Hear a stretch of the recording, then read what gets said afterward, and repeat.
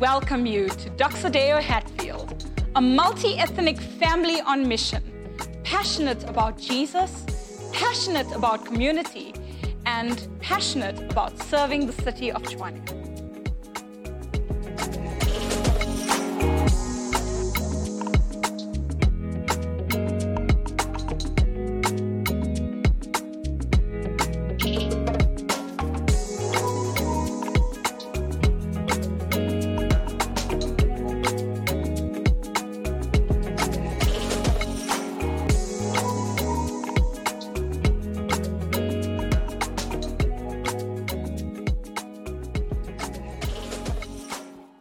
Let's open up our Bibles together, and you can open it to the book of 1 Corinthians chapter 14. So 1 Corinthians chapter 14. As you're doing that, we've been telling you guys over the last 3 weeks of some of the rhythms that for us as the Strohfeld household, that's what we believe makes us who we are. So we've been telling you guys about some of the songs we sing throughout the week and some of the moments of thankfulness and celebration. And then I told you that 2 weeks ago, we actually had a meeting between Shay and I, and we were saying, what are some of the new rhythms that we're going to apply for the next season of our family with regard to faith and family and finances? And this past Wednesday, let me give you quick feedback. It was awesome. We had our first ever moment with our young kids where we said, listen, we want to make intentional time to point them to Jesus in relationship. So on a Wednesday morning, that's our new rhythm now. We wake them up nice and early with coffee and tea and rusks, which is the main attraction. Take notes there. And then we get together, and for like 20 minutes, it's over before they even know it, we just open up the Bible and we ask some questions between one another. So we open up the book of Mark, and we just spoke about what does it mean that Jesus is good news. And these different rhythms, we saying as a household, that's what makes us who we are. And so we were saying as a church, we're going to take 4 weeks in the beginning of the year, and we're going to be speaking about who we are as a church. What are the rhythms that make us as a multi-ethnic church? What makes us Tina? What makes us Runa? What makes us Ons? What makes us us? And so we said that there is a fundamental rhythm in week 1 that if you don't understand that rhythm, the great call that God has upon every single person's life, nothing in church will make sense. This is the primary movement, the primary habit and rhythm that is calling out to every single human being. And that is that God is not only, when He brings people in, He's always sending them out again. When He creates family, He sends them out on mission. When He blesses, He always wants to bring blessing through His people. And we phrased it like this. We said the great call upon every person's life is to live in relationship with God and to live as a representative of God. That is the great call upon every single person's life, family and mission. And in Doxa Hatfield, as with the Doxa family, we're saying that's what we want to do. We want to be a family that goes on mission together. We spoke about family last week. And that missional language, that sending language, it's everywhere in the Bible. It says in Genesis 45 that Joseph was sent to save the people from a famine. That Moses in Exodus 3 was sent to deliver the people from oppression. That Jeremiah was sent in the first chapter of his namesake to preach the God and His word. Jesus, it says in Luke 4, He proclaimed these words, and He said that I was sent to preach good news, to proclaim freedom, to give sight, to release from oppression. Matthew 10 says the apostles were sent to go and speak about and demonstrate the kingdom. And then very famously, Matthew 28, Jesus sends out His disciples to go and baptize and teach and reproduce His work. So God is not just in the business of making a family and blessing and bringing in, but He is in the business of sending out and bringing blessing and going on mission together. Now, what is that mission for us as the Doxodeo family? And we've said repeatedly, if you look even at those banners of ours, we've been always saying that the city of Tshwane, we want to have the threefold focus toward the city of reaching the lost, of healing the pain of our city, and restoring what's broken. The spiritual and the social and the systemic issues facing our city, we want to bring faith and love and hope.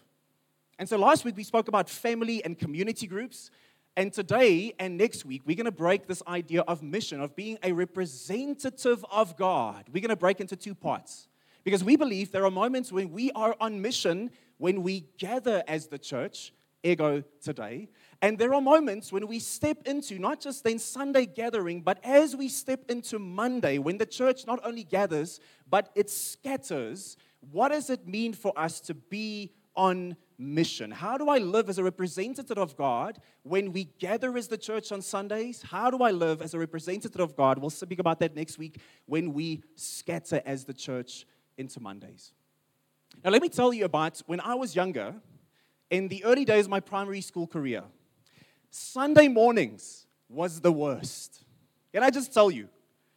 Because church is boring. So I would know, my mom and my sisters, they were the kind of church-going people of our household. So on a Sunday morning, when I heard them starting to get up and move around, there's a bit of activity in the house, that was my fear. Because I would hope everyone just sleep in for that Sunday. So when I hear them, the moment my mom would open up the door, I would have my most Oscar-worthy performance of just looking as if I'm like absolutely dead tired and still sleeping. I know none of you guys would ever do something like that, especially the young guys, but I used to do that. I would just have this look on my face, like, I would just lie like that, like, I'm so fried, this week has been so tough, I am like in REM sleep. I can't go to church today. And sometimes the mom would wake me up, and it's the worst. Sometimes it would work, and I could stay home, and I'm so thankful. Eventually, I would get my dad. He was also not much of a church-going guy. So the two of us, by the time I was 10, we had wrestled the ladies into saying, the men, we're going to stay home. Church is boring. And that's where it ended. And I wonder why. What was the issue that I had? It was so mundane. It was so boring. It was so lifeless. And I came to realize later, it was, that specific church, it was because they had lost something of the why of why they got together. People were just going through the motions. It felt like dead religion even at the age of 8 or 9 for me. The why of the people of God coming together had gotten lost. Now, I contrast that to where we are in life at the moment with 3 kids and work and all of that. We, like many of you, are trying to make things work in our schedules. So one of these things is my wife and I have to alternate between going to the gym early in the morning. Otherwise, there's no other time. Now, can I tell you something? If you pitch up to the gym at 5 o'clock in the morning, do you know what the common denominator between all those people are? They want to be there. You don't see people kind of dilly-dallying around, like just standing on like a stationary treadmill that's not switched on and just kind of looking around and just chatting with people like, hey, what are you going to do today? And no, people are there to exercise, friends. They are sweating and doing backflips and they like throwing weights around. It's intense because there is a sense of intention and passion in the gym, 5 o'clock in the morning. You students who go at 10, I know then it's like a massive social. When Bandile is there, I've seen him. He just messes around. But in the morning at 5 o'clock, people are there with passion. And the contrast with how it felt at church, passionless. So now, fast forward, I meet Jesus at the age of 18. I have this powerful encounter with the living God through his good news. And I walk as a first-year student into the church for the first time that would eventually become the church that would disciple me. I would actually start working there later. And I was floored, friends. Because my reference of boring and lifeless church is suddenly met by a bunch of people. Some of them are barefoot in the church. People are like waving flags, and in the worship, they are whistling and shouting, and some are crying, and they're on the floor, they're lying down, and they're kneeling, and they're like going for it. In the sermon, people are furiously just making notes with actual Bibles and things they had brought with. Like Antoinette's Bible, I saw that. Like that serious Bible study, Antoinette there. People would pitch up early to church and they would leave late because they would just hang out with the people. They would invite people to their homes. The serving. You had like an army of people who pitched up early at the church to pack our chairs and make the kids' ministry and the worship and everything just work. It was incredible. I stood there like, this can't be church. Like, what is this? What is this? And I realized that something had happened in the people's hearts. There was a why. And because of that, you know what the common denominator was in that church? And what gripped my heart was passion. The people wanted to come together, and there was a reason for it. Now, I want to take you to 1 Corinthians 12 to 14. Those couple of chapters, and we'll just look at one or two verses today, Paul is now writing to this church in Corinth, and he is giving them the deep dive on the why for church. The why and the how. When you come together, I want you to understand a couple of things about the reason for our gathering and the ways we're going to gather. And he speaks about everything from how we use our spiritual gifts, to our attitude, to our posture, to love and truth, the whole deal. He's going into the deep dive of church. And listen to what he says in 1 Corinthians 14:26. He says, "What then, brothers and sisters? Whenever you come together, each one has a hymn, a teaching, a revelation, a tongue, an interpretation." But get this. Why?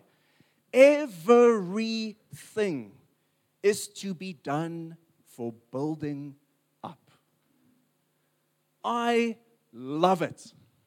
He doesn't say if you come together. He says when you come together.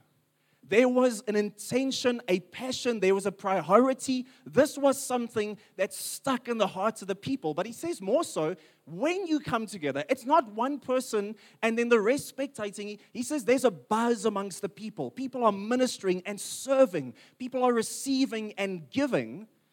But then more than that, he says, guys, this is why we would do this. How am I on mission when we gather as the people of God?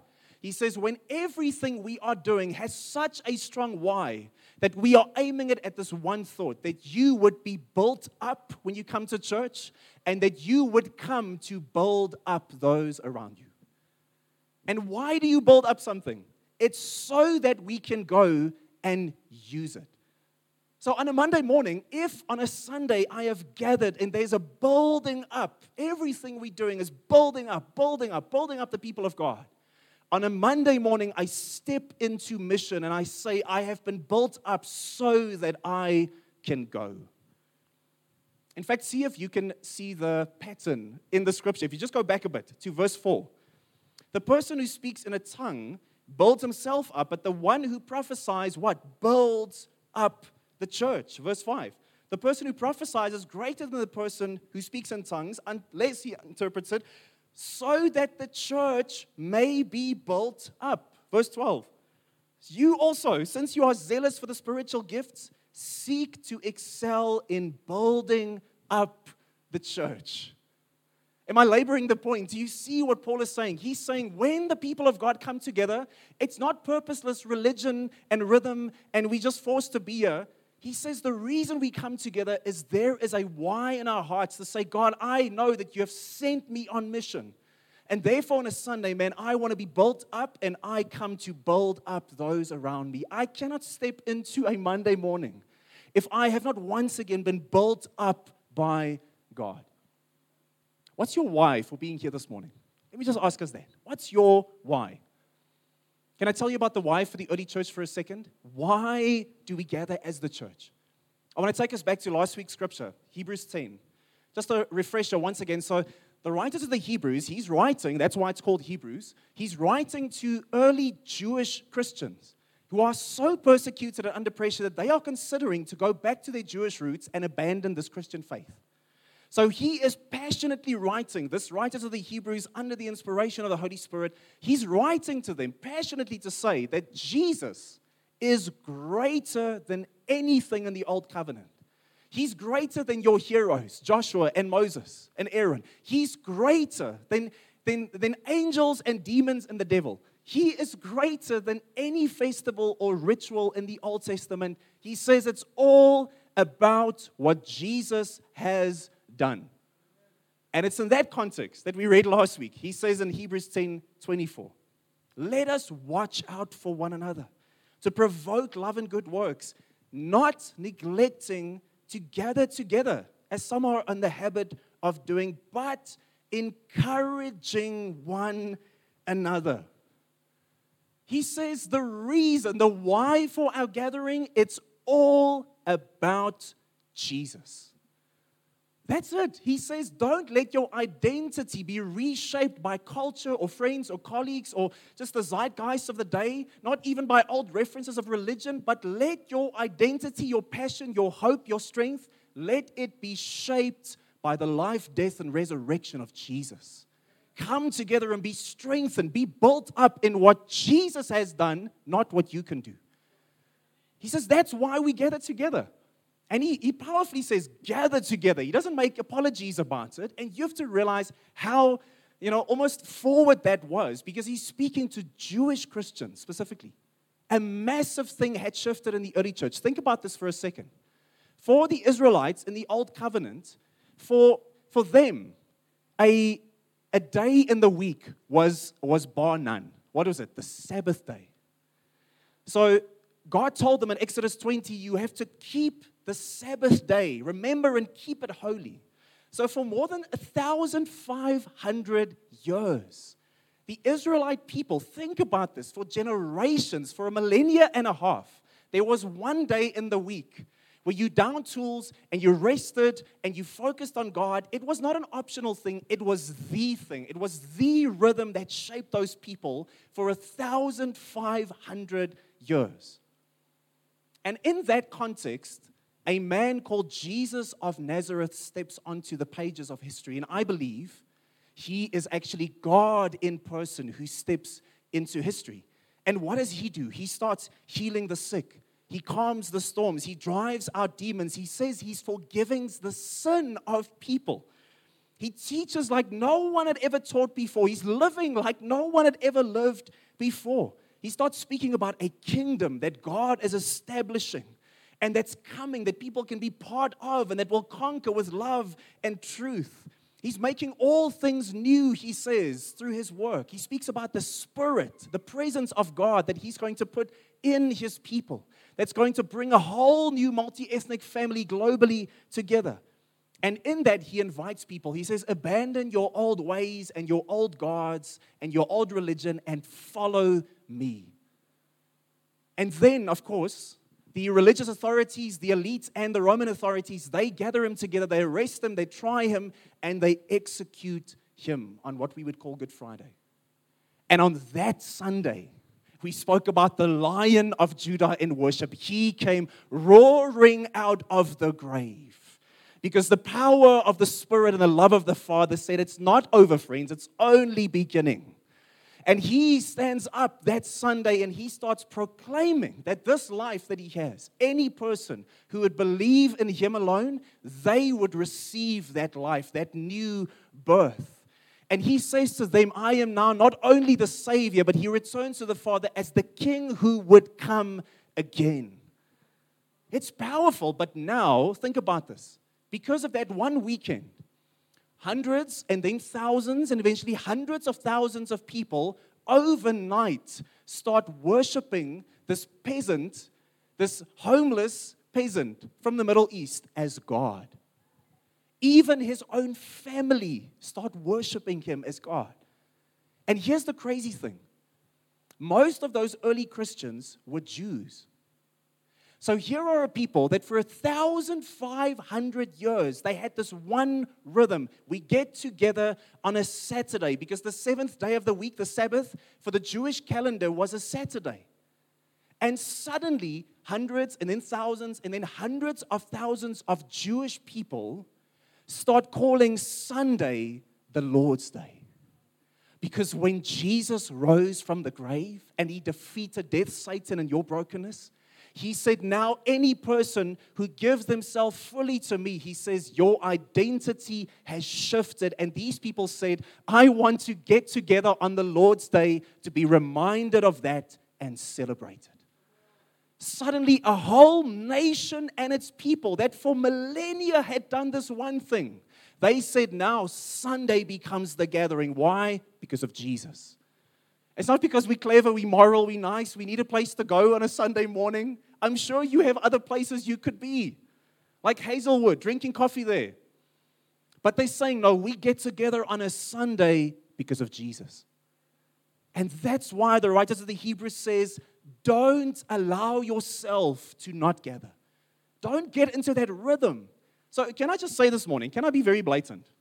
And say, this has been my conviction since I've gotten saved, that if you on a Sunday morning are making the decision as to whether or not to be at the church, you need to ask Jesus to come and stir you some more. You need to say, God, there has been something in the last 2,000 years of church history where people have gotten up on a Sunday saying, yes, it's the day of the Lord.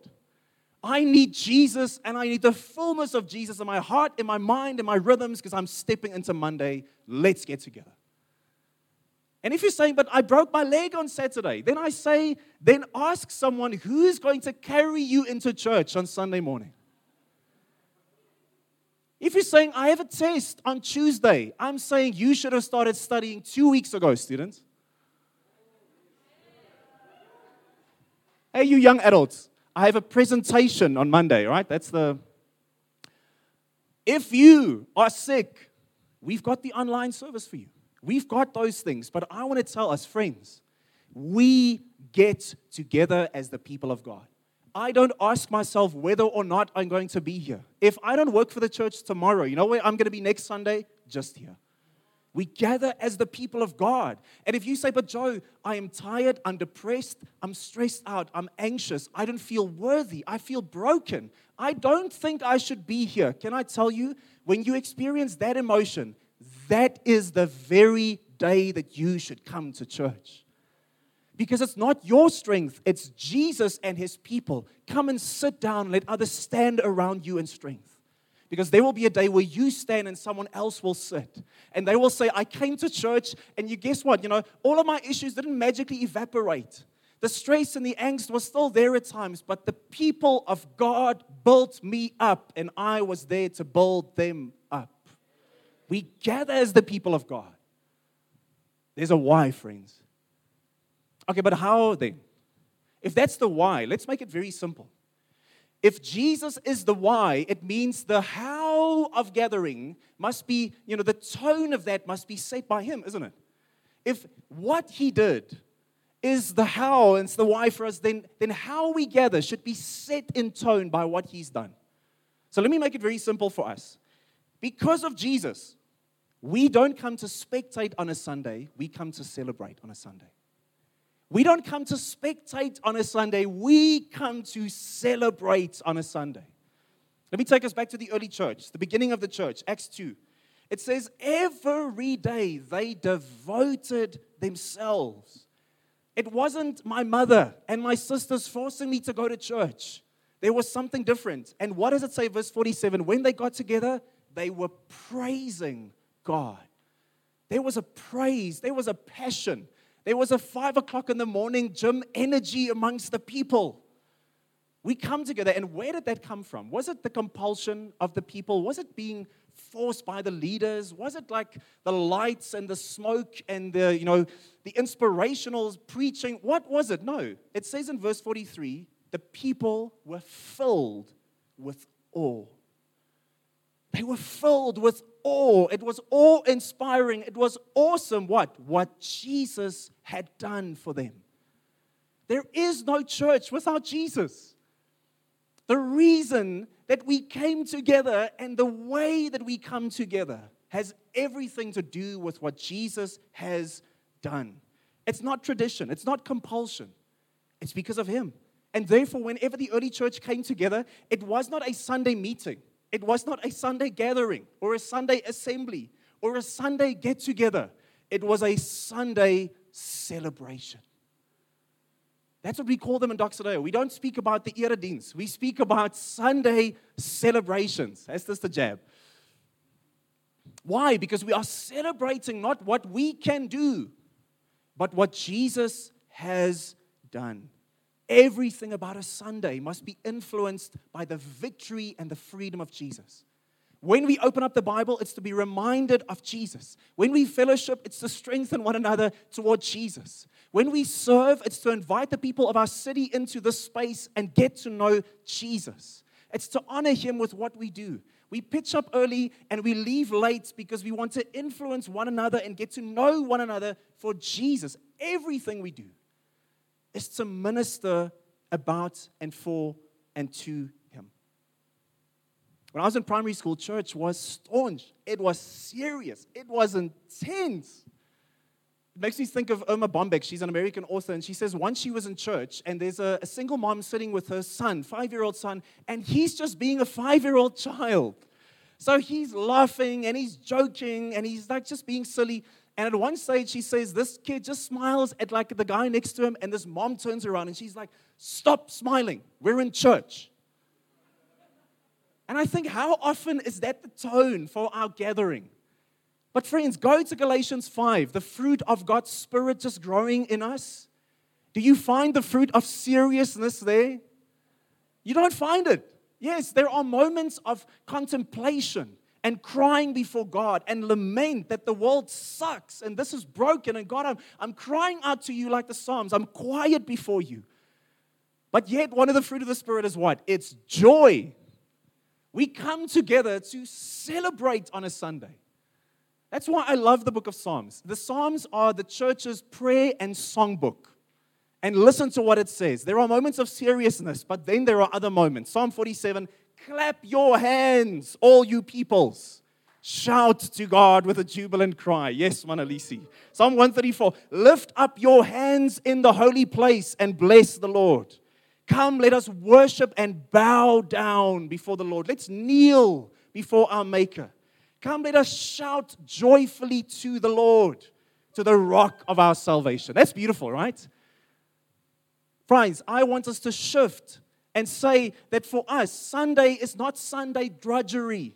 It's not Sunday routine or Sunday ritual. It's Sunday celebration because of Jesus. That's why we gather. That's why you carry me with my broken leg, because of Jesus. And here's the principle. Am I forcing us to do something that we can't do? No, never want to do that. That's dead religion. But the principle is that I am shaped in my actions by the thing that brings me the most joy in my life. And we do that so naturally. Just before we moved here to Pretoria 3 years ago, I went to watch Miles Kennedy here at the Dome, Menlyn, Maine. Man, that was powerful.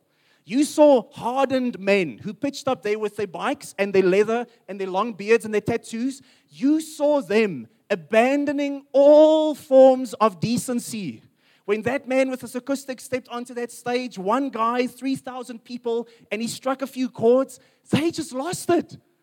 They were like a bunch of believers basically in that moment. Like, yes, Miles Kennedy, yes, beautiful, amen. They could have taken up an offering, I think, at that concert. It would have been beautiful. Or how about the 2019 World Cup final? We were actually here at Doxa Brooklyn for the Global Leadership Summit that Saturday. And the organizers realized if we don't put that game smack in the middle of that whole thing, everyone's going to leave it anyway. So we had like 400 people squished into that auditorium watching that final together. Friends, it was electric. And when Cheslin Colby got that ball and he stepped and he scored, friends, I saw old men making backflips on the stage. It was beautiful. You saw men with canes embracing each other, kissing each other on the mouth. It's pre-COVID times. That was beautiful. We were going ballistic. Or how about recently? I'll spoil it for you. Spider-Man No Way Home. Spoiler alert. Close your ears. If you haven't watched it yet, that's your fault. That moment where you realize all three, the Spider-Men, are coming together, friends. And they swing into action together. Oh, man, our Kinney went ballistic. People were throwing those like 200 Rand popcorns of them just away. It's like, yes, Marvel, you know us, and you bless us. We do this so naturally already. The greater the source of the joy of celebration, the greater the expression of the celebration, right? If that's in my heart, it's going to be out there. So I want to say to us, this is not being forced, but wherever hearts are defined by the grace of Jesus, Sundays will be defined by great celebration of Jesus. This quote has a bit of a bite to it, but I think about my own life and it's the truth. David Watson says, infectious, joyful delight in God's presence needs urgently to be recaptured by the church. We need to remember that true worship, man, it's a sacrifice. Our problem is not that we are not expressive people. Our problem is that we're not excited about the Lord. Yeah. But it's the truth. And the reason I come is not so that I can show my worthiness. It's to be strengthened once again. How do I go on mission when we gather? It's by saying, Jesus, I'm not here to spectate. I'm here to celebrate. In my weakness, in my brokenness, in the depression, in the cancer, I'm here to celebrate what Jesus has done. Friends, we've got 168 hours in this week. And I want to say this hour and a half, it is the pinnacle. Before I step into Monday, I say, Jesus, bring me together. Build me up. Allow me to build up. And let's go. You know, for Shay and I, the first flat we ever stayed in, and that's been the repeating pattern every time we were in a complex, the yearly GM meeting, you would just get a bunch of owners there. All the guys that are just leasing, they would never come, even though they could stand proxy. Why? Because they saw themselves as just passing through. This is not my thing. I'm not an owner of this. And I want to invite you today, if you're a partner of our church, to make this place yours. Become an owner of what we do on a Sunday when we come together. Because owners, they walk into spaces and they want to add value to their homes. An owner, when it sees a problem, he or she, he makes it his problem. That dust, in the corner, that crack in the wall at your home, you tackle it because it's mine. Owners take pride and joy in their homes and they want to invite people to it. So can I invite you in this year to take ownership of what's happening here on a Sunday? Take ownership of the relationships this year. Friends, pitch up early and leave late because we can invest in one another. We have our community groups, and that's the primary relational space. But here is a place where you can greet other people. Don't wait for the minute to mingle. Shay was just testing your heart this morning. But you walk in here, and you connect with the new people. You invite someone every week to your house, to your place for coffee. Go to the mall and get something to drink. This is church. Take ownership of the relationships. Take ownership of the serving opportunities here at church. Guys, listen to me. The worship, the production, the kids ministry, the prayer team, the crew, we want to move forward as a church. And the reality is we will never be able to do a second service or an evening service if we don't bulk up our capacity. The only thing holding us back now that we have our own venue is literally our serving capacity. I have no doubt that an evening service of mostly young adults and students, it's going to explode. In a year and a half, we'll probably have to do a second evening service. The only thing holding us back is our serving capacity. So if there's a space that you can serve in, if you have a passing knowledge of a computer, serve at the back. If you have just a passable voice like me, come and sing in the front. Manalisi will make a plan. He'll auto-tune you, don't worry. Guys, the kids ministry, it's a circus at the back there sometimes. We need strong and committed people to minister to those kids. Take ownership of the ministry that happens here. Take ownership of the growth of our church. Can I tell you, no one comes to church by being pointed to it. They come on the arm of a friend. I came to church because of people who loved me and invited me and shepherded me. They didn't send me and pass me off to someone else. Who are you inviting to church? Maybe you got invited this morning. Welcome. You're awesome. Please stay. Lastly, take ownership of the ministry. Guys, I don't want to be a single person on stage speaking or a couple singing and people spectating. I want us to have a buzz on a Sunday of ministry happening. In the worship, when you experience the Holy Spirit speaking to you, take a friend with, the Bible says, and go and share that with that person. We're not going to tell people, this is not your husband, and go to China and, invest in Bitcoin. No, that's not the prophetic. We're saying we are here for the building up of the people of God. Like this morning, Bandile, Antoinette, beautiful. I love it. Your words, for some people here, will stick much, much closer to their heart than my words today. That is the church. Be on mission together. I want to finish off. You know what? I think the pinnacle, if you're a comic book fan, if you are a superhero fan, if you are just a human being, one of the greatest moments of the last 10 years in cinema, you will agree with me, is when 20-something movies built up to one moment in Avengers Endgame. And it was massive. And it's Cap America, as we call him, as he stands there in front of armies, and those portals open up, and everyone and their grandmother enters into the fray suddenly. And there's this moment where he calls, Mjolnir to his hand, his newly minted hammer, and he shouts out, Avengers! Assemble. Unite, we'll take that. Assemble! How powerful was that? But imagine he says that, and some random dude at the back, one of the small portals there, he cries out, he's like, hey, Cap, but why though? Like, what are we doing here? Seriously. And Captain America's flustered. He's like, oh, shucks. Like, I just thought it was, like, cool to say it. I kind of thought it was, like, self-explanatory. And he's like, to be honest, I don't really know, guys. I'm sorry. Wouldn't that be like an anticlimax? Like 20 movies builds up to this, like, what? But that's not what happened. He said, assemble, and people said, yes, because we are here to fight or die fighting. Friends, I want you to hear the call of the Holy Spirit for the last 2,000 years, for the people of God, for the sake of the city they find themselves in, on Sunday mornings saying, assemble. And we're not asking why, though. We're saying, of course, because of Jesus, because of the city, because this is who we are.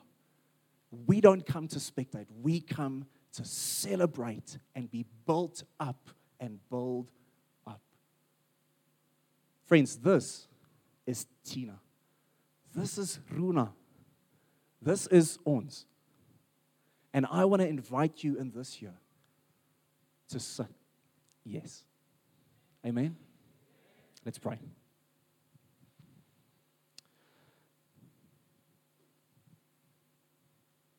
Jesus, I pray that we would not be a people defined by emotion or guilt, but we would be a people defined by the finished work of Jesus. May we find in ways we've never imagined freedom and grace and truth on Sundays. God, in this year, will you bring people to this moment on a Sunday and set them free in dimensions they could never imagine? God, make us a people passionate about who you are, passionate about your kingdom, passionate about your people, passionate about who you are. We pray that in Jesus. We don't want religion, God. We don't want compulsion. We want you. In your name we pray.